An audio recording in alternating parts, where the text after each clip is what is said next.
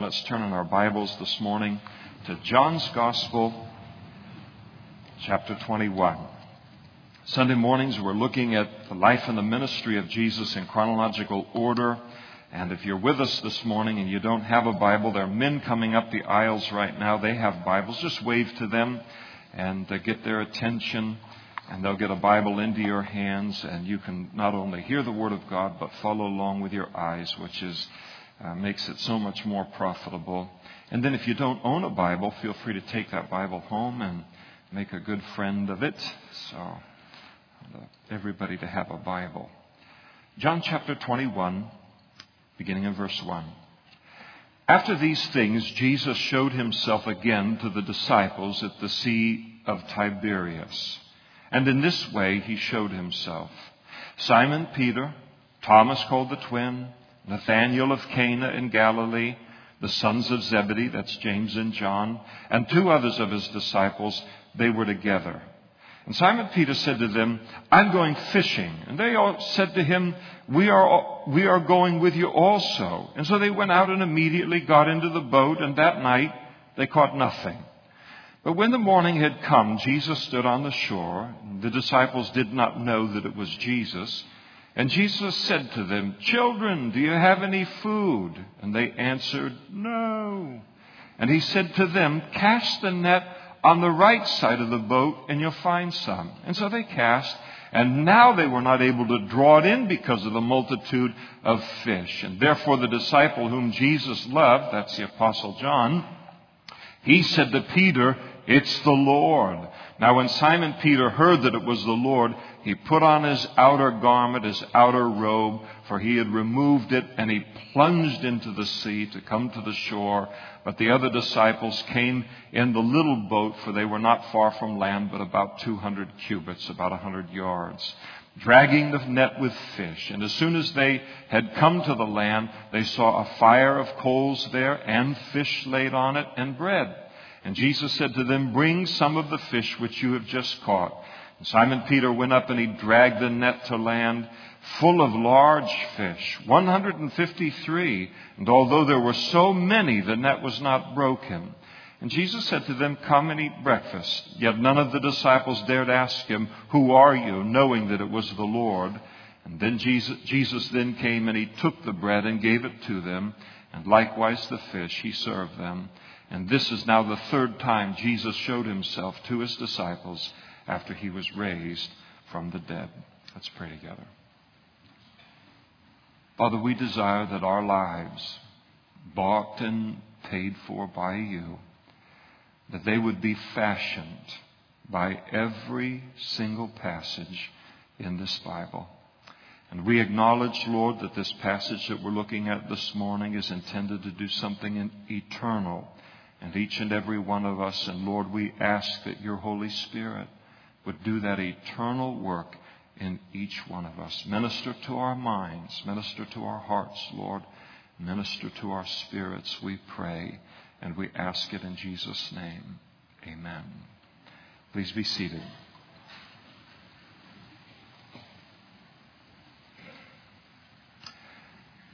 I've walked with the Lord since 1980. It puts me at about 31 years. And sometimes I wonder to myself, what percentage of Christians remain faithful to God's calling upon their life, God's purposes for their life, all the way through the entirety of their Christian life? And what is the percentage of Christians that somewhere along the way retake control of their lives and return to a self-directed or a self-willed life? And our passage teaches us that the temptation to abandon God's calling and his purposes for our lives can look very appealing for the moment, but ultimately it ends in a very spiritually empty and spiritually fruitless life. And in this passage, we have Jesus' response, not just to the disciples 2,000 years ago, but to all of his disciples who are tempted to abandon the Christ-directed life for the self-willed life. And I don't care who any of us are. Every one of us, if the apostles could be tempted by it, every one of us will be tempted in this way sometime in the course of our Christian life. Now, the first thing that we notice in verses 1 through 5 is the spiritual fruitlessness of the self-directed life. It's a physical fruitlessness that's happening with the disciples here, but it's all intended, as we'll see, to communicate something spiritual. So we see the background of the event. They're all up at the Sea of Tiberias, 7 of the disciples. The Sea of Tiberias is another name for the Sea of Galilee, which was up in the north. It's not really a sea in the sense that we think of it as being salt water. It's just a great freshwater lake up in the north. And so the disciples have, at this point in time, they've returned from Jerusalem down in the south, and they have gone to the north up into the area of the Galilee. And their departure from Jerusalem, following Jesus' death, burial, and resurrection, to travel up north to the Galilee, that wasn't something that was self-willed on their part. That wasn't some act of disobedience on their part. They went to the north under Jesus' instruction.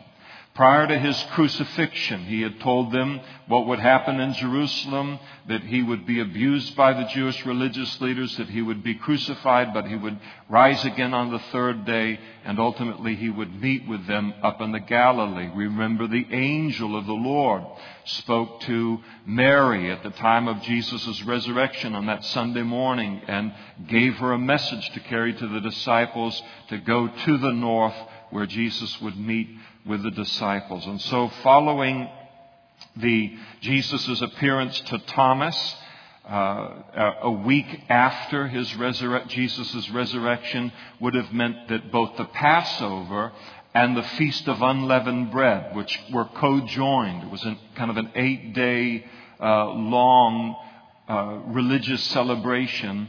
By the time Jesus appeared to Thomas the second time, both of those Jewish feasts were completed, and now being completed, the disciples then packed up their belongings and they headed back home to the Galilee region. And the Galilee region in the north was home for virtually all of the disciples.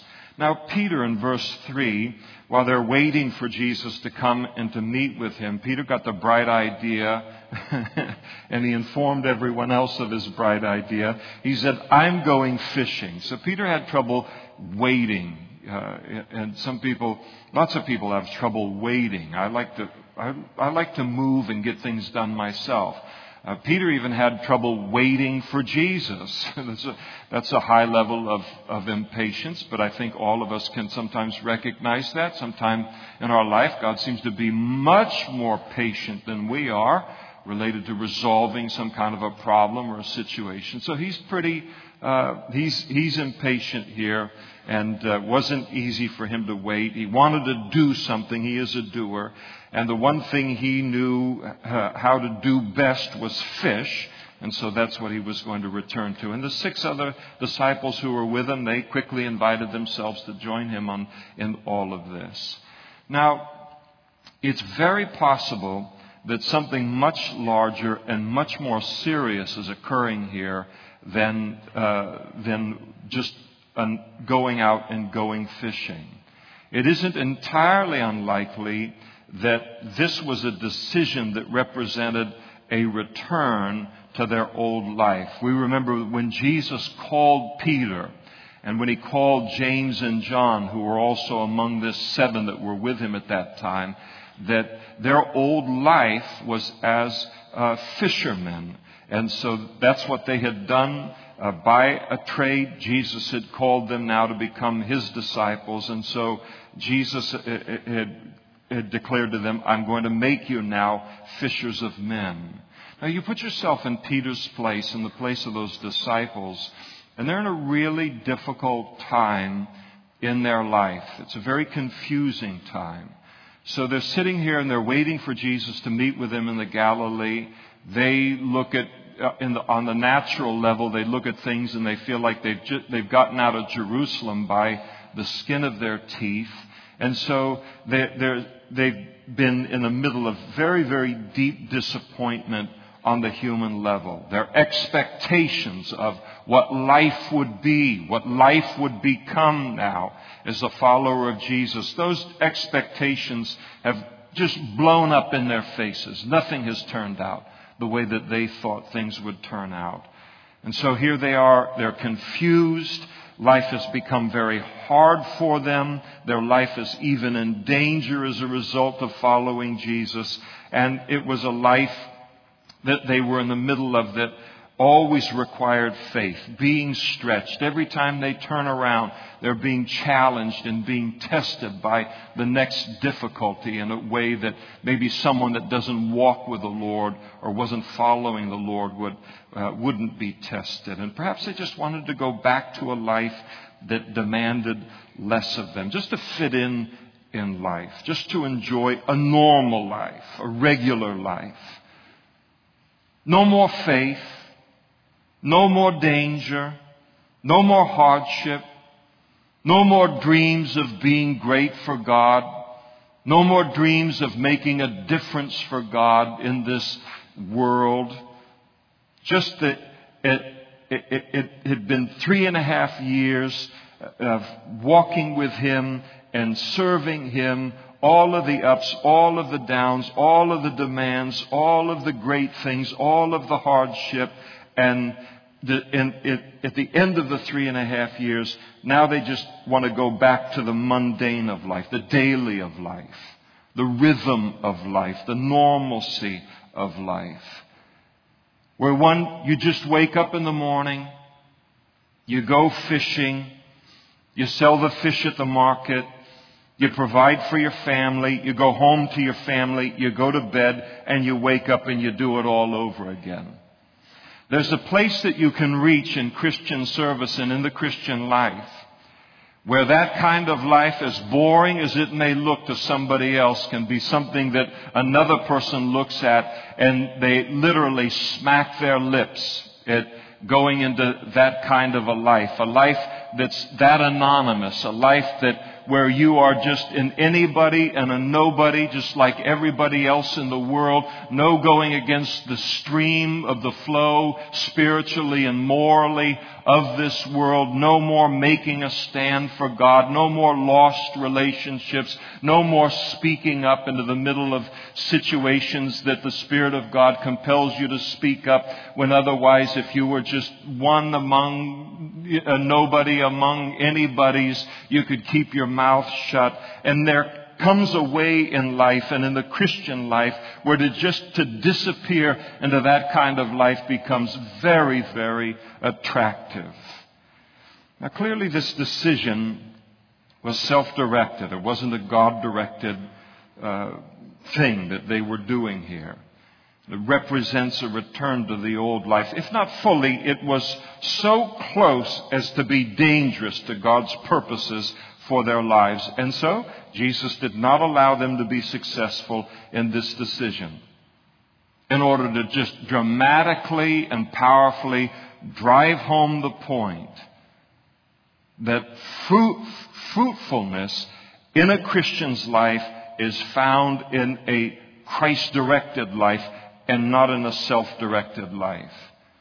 You see, the problem with what they're doing here is that for their lives, Jesus had called them out of a life to be spent physically fishing for physical fish to become fishers of men. All the way back in Matthew chapter 4, He had said, "Follow me, I will make you fishers of men." What does that mean?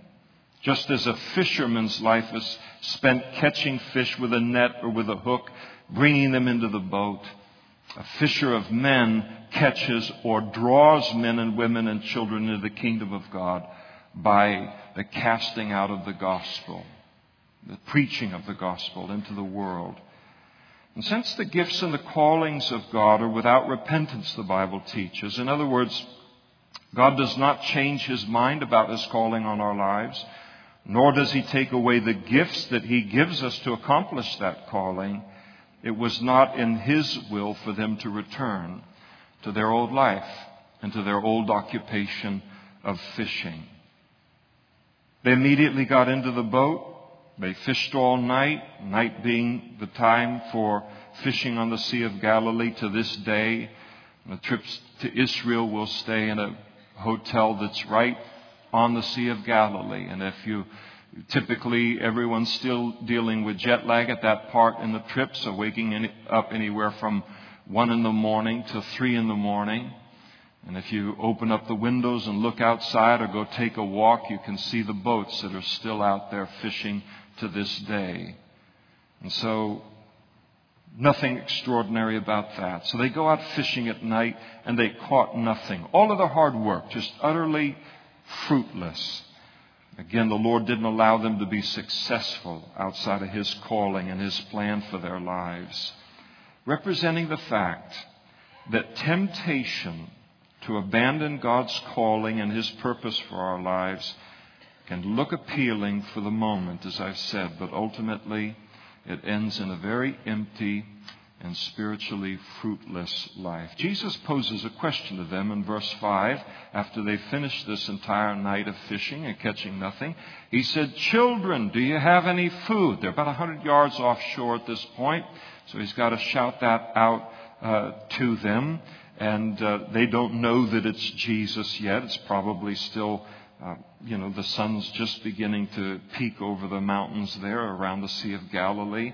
And so He asks them the hardest question that can be asked of a fisherman after he has fished all night long and caught nothing.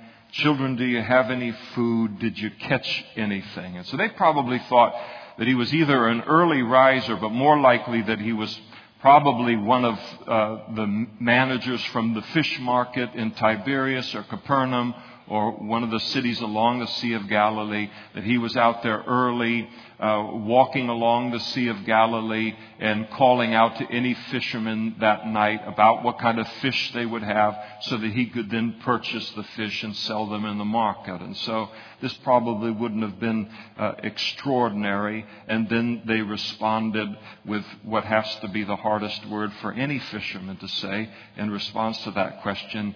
And they answered him, "No," there in verse 5. Now, in contrast to all of that, in verses 6 through 14, we notice the fruitfulness of the Christ-directed life. Jesus proceeded then to take charge of directing their lives once again at this point, and He gave them, in verse 6, the single worst piece of fishing advice in the history of fishing. He told them to cast the net on the right side of the boat and you'll find some. Your problem is you've been fishing off the wrong side of the boat all night. Now they don't know it's Jesus. This is like a wise guy on the shore. And so they had to look at one another and say, who is this? Like the reason we didn't catch fish tonight was because we were fishing off the wrong side of the boat. Now, I'm sure it's true of professional fishermen, but I think it's true of almost all fishermen. After a night like this, they're not really open to advice or counsel, and probably typically not from someone who is on the shore at the moment, the landlubber. Now the result, in their humbled condition, they obeyed Him. There in verse 6, they cast the net as He had told them to, and now they're not able to draw it in because of the multitude of the fish. I mean, the net is so full, they can't even, all of them on the boat, get the thing pulled in. Jesus had a perfect knowledge of where the fish were in relationship to that boat in that lake. And of course, that's the kind of knowledge He has about all of life. Now, John, he's in the boat. He immediately recognizes this to be Jesus. And so it's like, okay, wait a second. The Rolodex, let's head through the Rolodex here. We've seen this before. Earlier in Luke's Gospel, I believe it's chapter 5, where the multitude was so great around him early in his ministry that he was being crowded right on the very same Sea of Galilee. The crowd was so great and so wanting to get close to him and hear to him, he's being virtually pushed into the water. So he asked Peter if he could use his boat and just cast off a little bit from the shore, and then he could speak to a larger group of people and be heard. And so he did. Peter accommodated him, and then because God will not be a debtor to anyone, Jesus said, listen, go out now and cast out your net, and you'll get a net full of fish as kind of a payment for all of this. Peter said, well, listen, you're a good preacher and everything like that, but we know fishing. And this is the wrong time of the day to fish in the Sea of Galilee. Nevertheless, at your word. So he's just covering himself. This is going to be a bomb. You're going to look really bad in front of everybody because there's just not going to be any fish near the surface at this time of the day. Your word will put in the net. Puts in the net, and again, they can barely get the fish into the boat. And if you think I'm being hard on Peter in terms of what was the intimation behind his response to Jesus, when the fish are loaded into the boat, Peter comes to Jesus, falls down before him and says, forgive me, for I am a sinful man. So he's repenting of his treatment of Jesus. So John looks at this and he recognizes immediately, we've been through this before. That's the Lord that's on the shore there. And then, and so Peter, he can't even wait to get the boat to the shore. So he puts on his outer robe. They would wear two garments. They would have an inner garment that was much like a robe, and then they would have an outer robe. And he had taken off the outer one for the work of the night. But he put that on. Then he dove into the water and he swam to shore. Again, he's a man of action. But at this point, the other 6 disciples are learning about him because they don't follow him at this. They're not going to follow him swimming to the shore. Someone's got to get those fish to the shore. And so that's what they did there in verse 8. And as soon as they came to land, verse 9, they saw a fire of coals there, fish laid on it, bread. Jesus had already cooked breakfast. Now you think about his attention to detail. It's a servant, even following his resurrection. The Bible says he's going to serve us in heaven. Here he is. I mean, you can imagine coming in. There's a fire going. He's done all that. The fish are just cooking right there. The bread. You got the protein. You got the carbs. The whole thing. They're probably starving after working all night and all. And so he's got everything ready for them. And then Jesus called them in verse 10 to bring some of the fish that they had caught. And he's just kind of graciously inviting them to contribute, their catch to what he's doing here. And in order to do that, verse 11, Peter dragged the net to land, 153 fish, and yet the net wasn't broken. Gives us an idea of his strength. He was able to do that. So that was a big old catch. And we're told in the text here that these were very large fish. And so normally, under normal circumstances, that size of a catch, just to throw one net out onto the water, pull it in, catch 153 fish, it put the nets in jeopardy of breaking here. And yet it hadn't been broken. And I think it's funny. Sometimes you read the commentaries on this stuff and historically how people have tried to interpret the 153. The 100 speaks of the nation of Israel, and 50 speaks of the Gentile nation, and 3 speaks of the Trinity, or 10 speaks of, and then the 15 times the 3, and then you get the pi equals squared and the whole, and all the deal. Listen, it's just 153 fish. It was just a lot of fish. And they almost broke the net, and the 153 lets us know that, it's a historical event. These are the details of a historical event.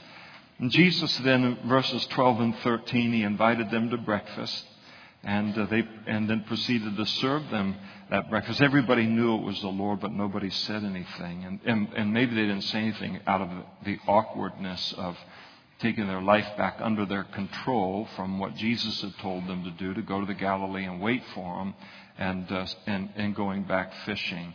And we're told in verse 14 that this was the third time that Jesus showed himself to his disciples after he was raised from the dead. The first time in that room in Jerusalem on the evening of his resurrection. The second time a week later, the following Sunday, with Thomas, and then here for a third time. And he would meet with them and others many times before he would ascend to the Father. Now, allow me a couple of applications of this passage this morning before we close. Clearly, this incident between Jesus and his disciples is not supremely about fish or about fishing, because in the end the fish are virtually ignored here. Jesus goes on in the remainder of the chapter to speak to Peter specifically, but to all of the disciples concerning Christian service. That's what this is all about, what he's communicating to them. Jesus is teaching them and us a larger lesson about ministry, about service to the Lord, and specifically about the uniquely Christian work of drawing people into God's kingdom through the gospel. And the two great points that he's driving home to them here is the fruitlessness of the self-directed life and the fruitfulness of the Christ-directed life. The fruitlessness of the self-directed life, because each one of us as Christians, the Bible teaches, has a call upon our lives. We have a call upon our lives that goes beyond eating and sleeping and doing the daily physical things of life. Each one of us has a spiritual purpose where every one of our lives, each of our lives, is somehow, as Christians, to be involved in the expansion of the kingdom of God in this world.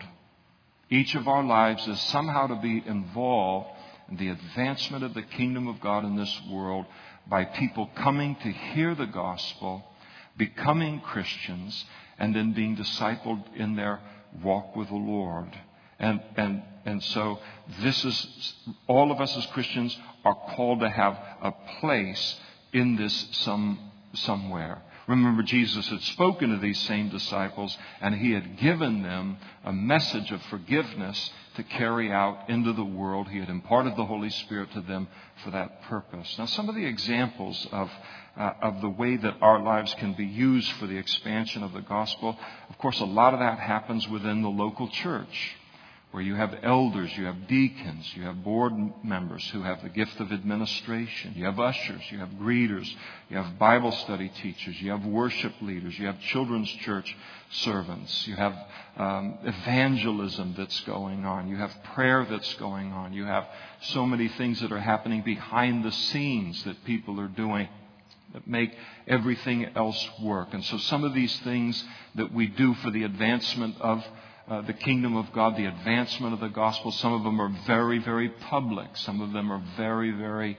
kind of quiet places that people serve.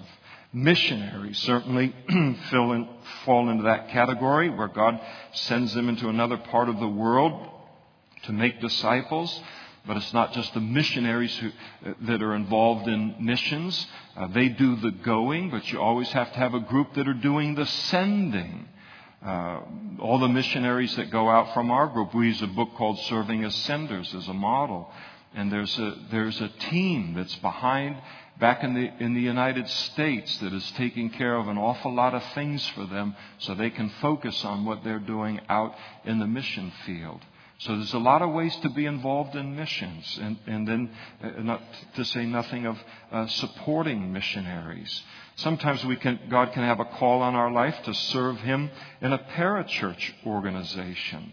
Locally, that might be, as an example, there are many examples, but that might be volunteering at the Modesto Gospel Mission in preaching the word there, or serving there, or discipling there, all the needs that they have, or being a part of the Modesto Pregnancy Center is another kind of parachurch ministry kind of opportunity in the community.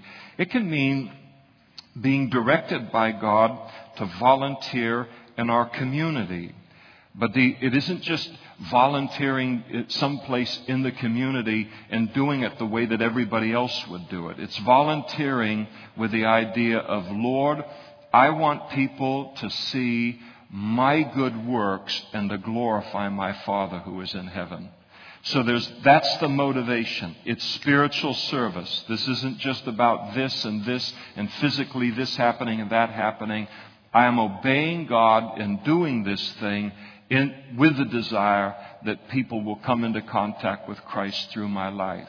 You see that all the time. You go to the hospitals around the community and you see these volunteers that are at these tables, information counters throughout the hospital that we get information from. It's a great place for a Christian to serve as well.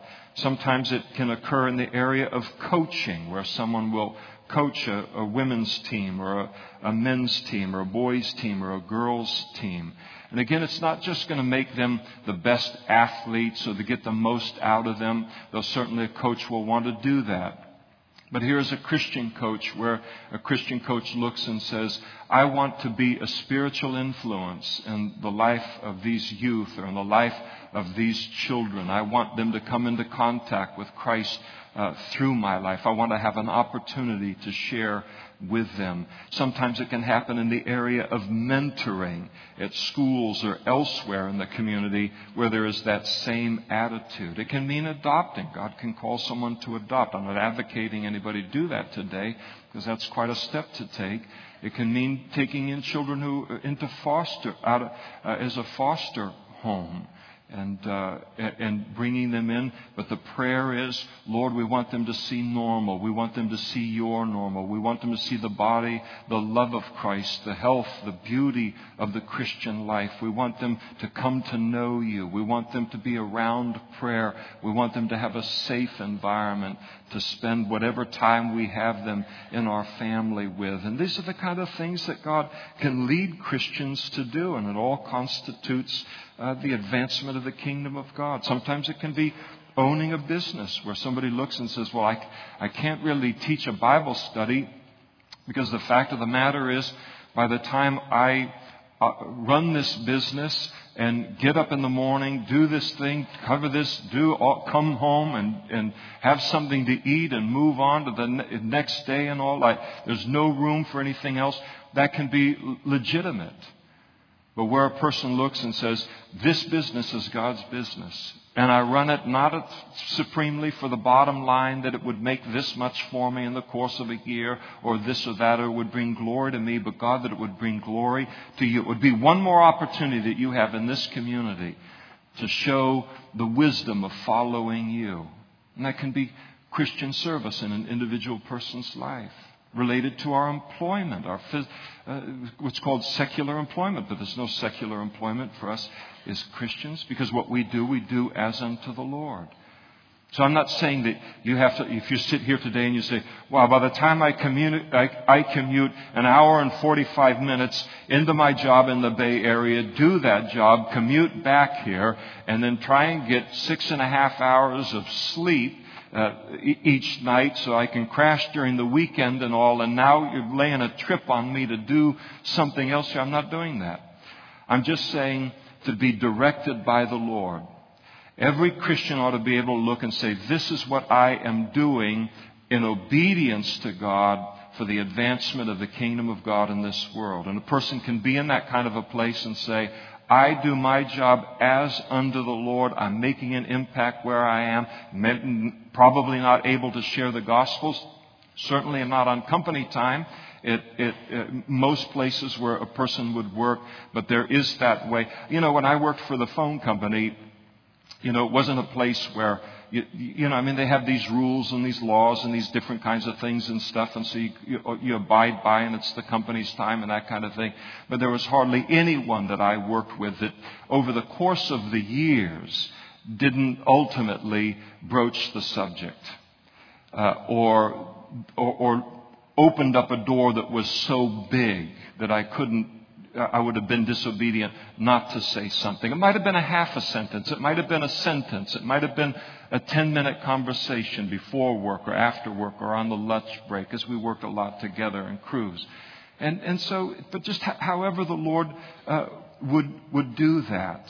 And someone can have the gift of administration from the Lord. And that's a calling. That's a gifting. Not everybody can administrate something. And so God may lead that person to become a part of a Christian organization in town and help it run effectively in the community. Or that person might then run for political office in the community in order to then be an influence for Christ and righteousness within the community. And so there's so many different kinds of things that happen within the church, without the church, on and on we could go. But the main thing is that have I sought the Lord on, Lord, how is your work to be advanced through my life? And then do I know what that is? And then am I obeying whatever that is that He's called me to do? Like the apostles, though, there is a very, very real temptation that occurs sooner or later to abandon that calling, to abandon God's will for our lives and then return to a life of self-will. Where you just hit a place and you say, I don't want to do this anymore. This is too hard. I don't want to do it anymore. I don't want to endure the sacrifice the Christian service means to my life, week in and week out, and year out. Or we're tired of laying down our lives for the betterment of others, and we just want to focus on ourselves more, just want to lick our wounds a little bit. Or some recent disappointment, some shattered expectation, some confusion, some danger has us seeking protection and the safety of, so-called safety of the self-willed life. Or there's just a desire to no longer be in the battle. I don't want to fight it anymore. I don't want to stand alone in this place, in this apartment complex, in this neighborhood, in this workplace, in this family. I just want to be a nobody and an anybody. I just want to go with the flow like everybody else gets to. I'm just tired of it. I don't want to be a part of it. I don't want to be in the battle. I don't want to swim against the flow of the world anymore. I don't want to stand out anymore. I just want to fit in. I just want a normal, regular life like I see all my unbelieving neighbors have. And sometimes it's just a desire for rest from spiritual warfare, or rest from the life of faith, rest from all of the stretching that occurs by being faithful to God's calling upon our lives. All that God does, and He can do some very, very hard things to conform us into the image of Christ. And a person can look and say, in the same way that on an athletic team, somebody can look and say to a coach, I'm done. You're too hard. I don't want to be a part of this anymore.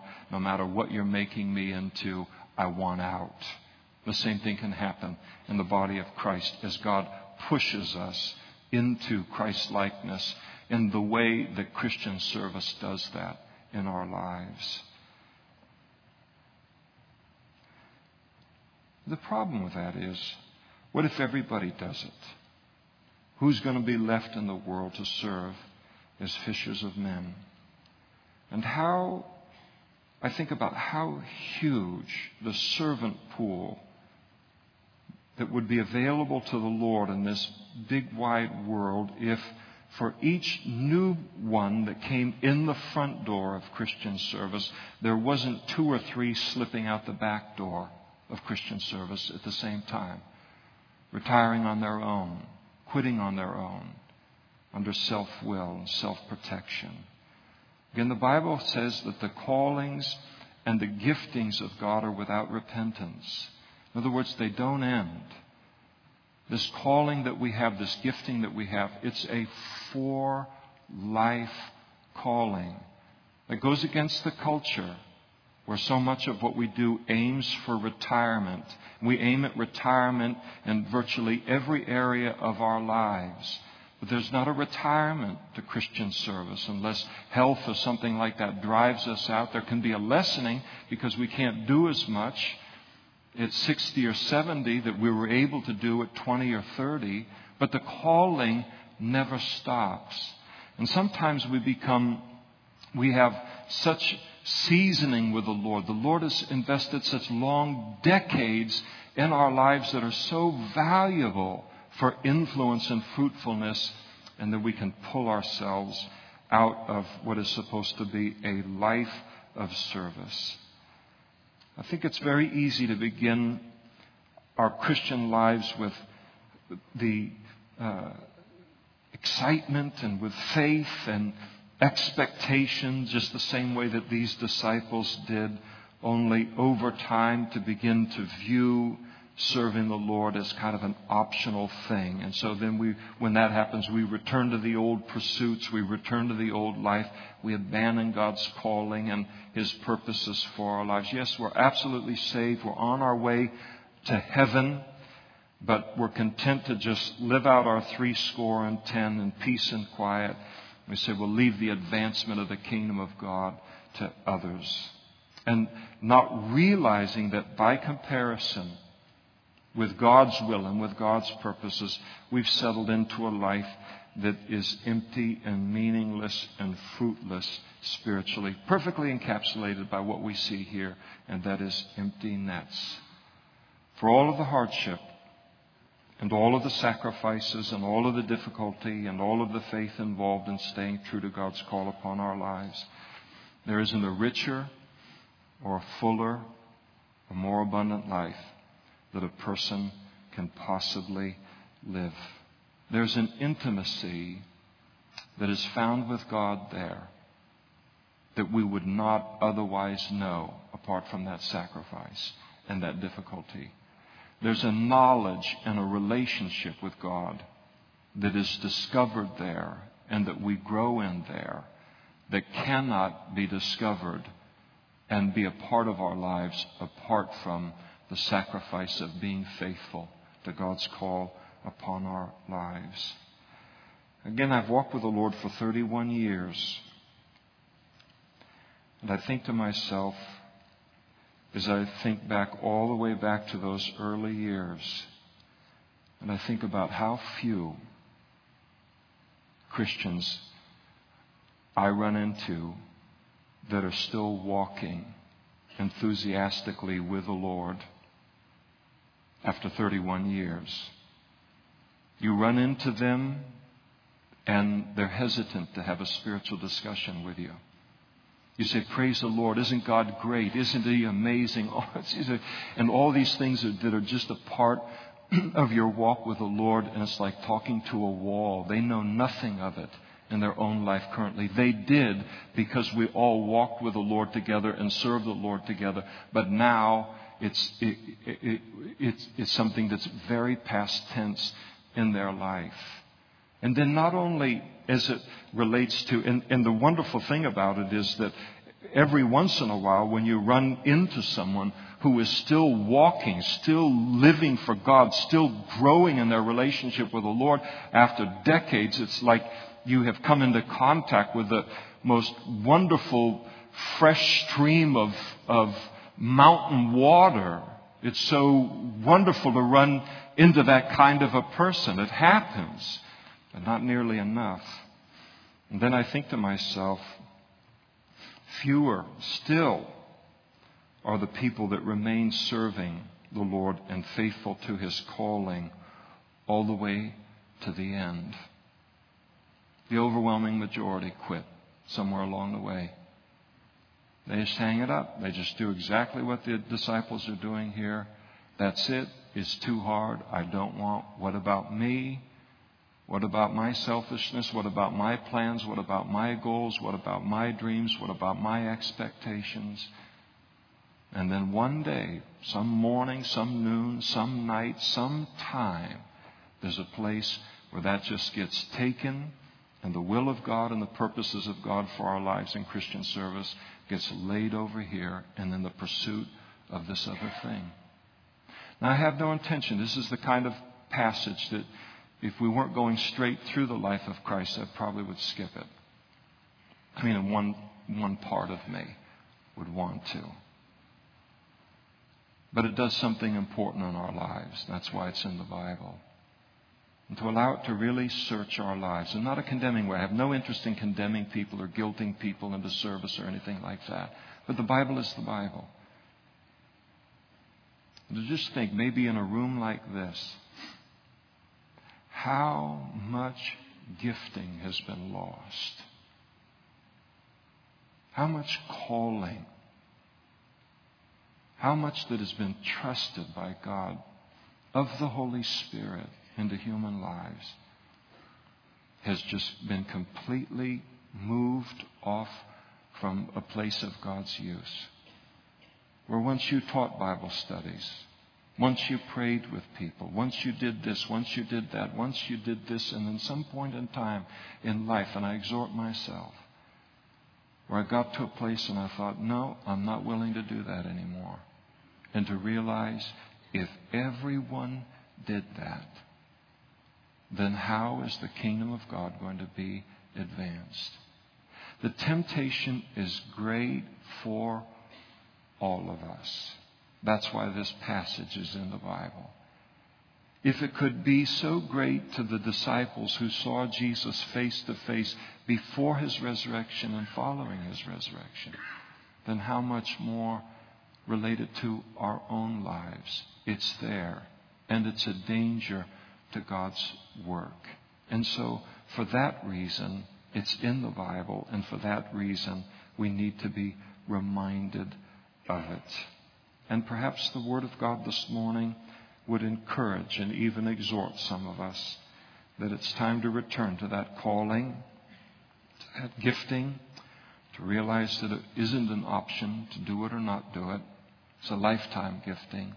It's a lifetime calling that we need to be faithful to. How do I do it? I just come to the Lord and I say, Lord, I acknowledge your call on my life. I know what it is. And I walked away from it. And I freshly surrender my life to you this morning.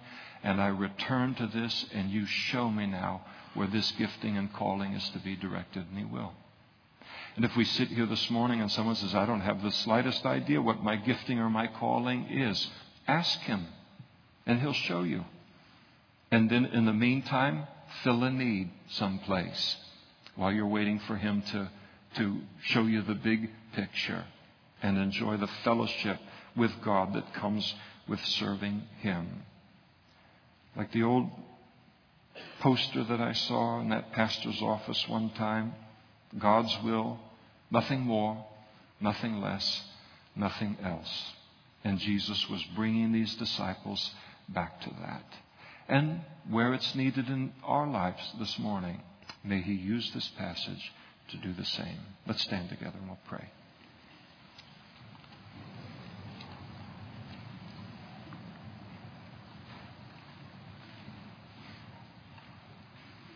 Thank you, Lord, for your word,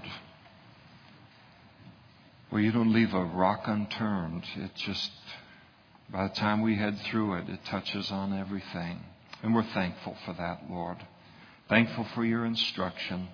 Thank you for rescuing the gifting and the calling in these men 2,000 years ago.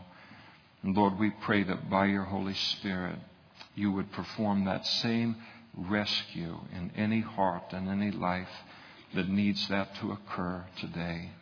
We love you, Jesus. We really do want to be found right in the place that you've called us to be when we see you face to face. And so, Lord, continue to use this passage in our lives today, and then, Lord, in future days, when the strength of that desire for self-protection and self-preservation becomes so great that we're tempted in this way, that you would use this passage to protect us, Lord, with an even greater strength. And we look to you for it, Lord, in Jesus' name. Amen.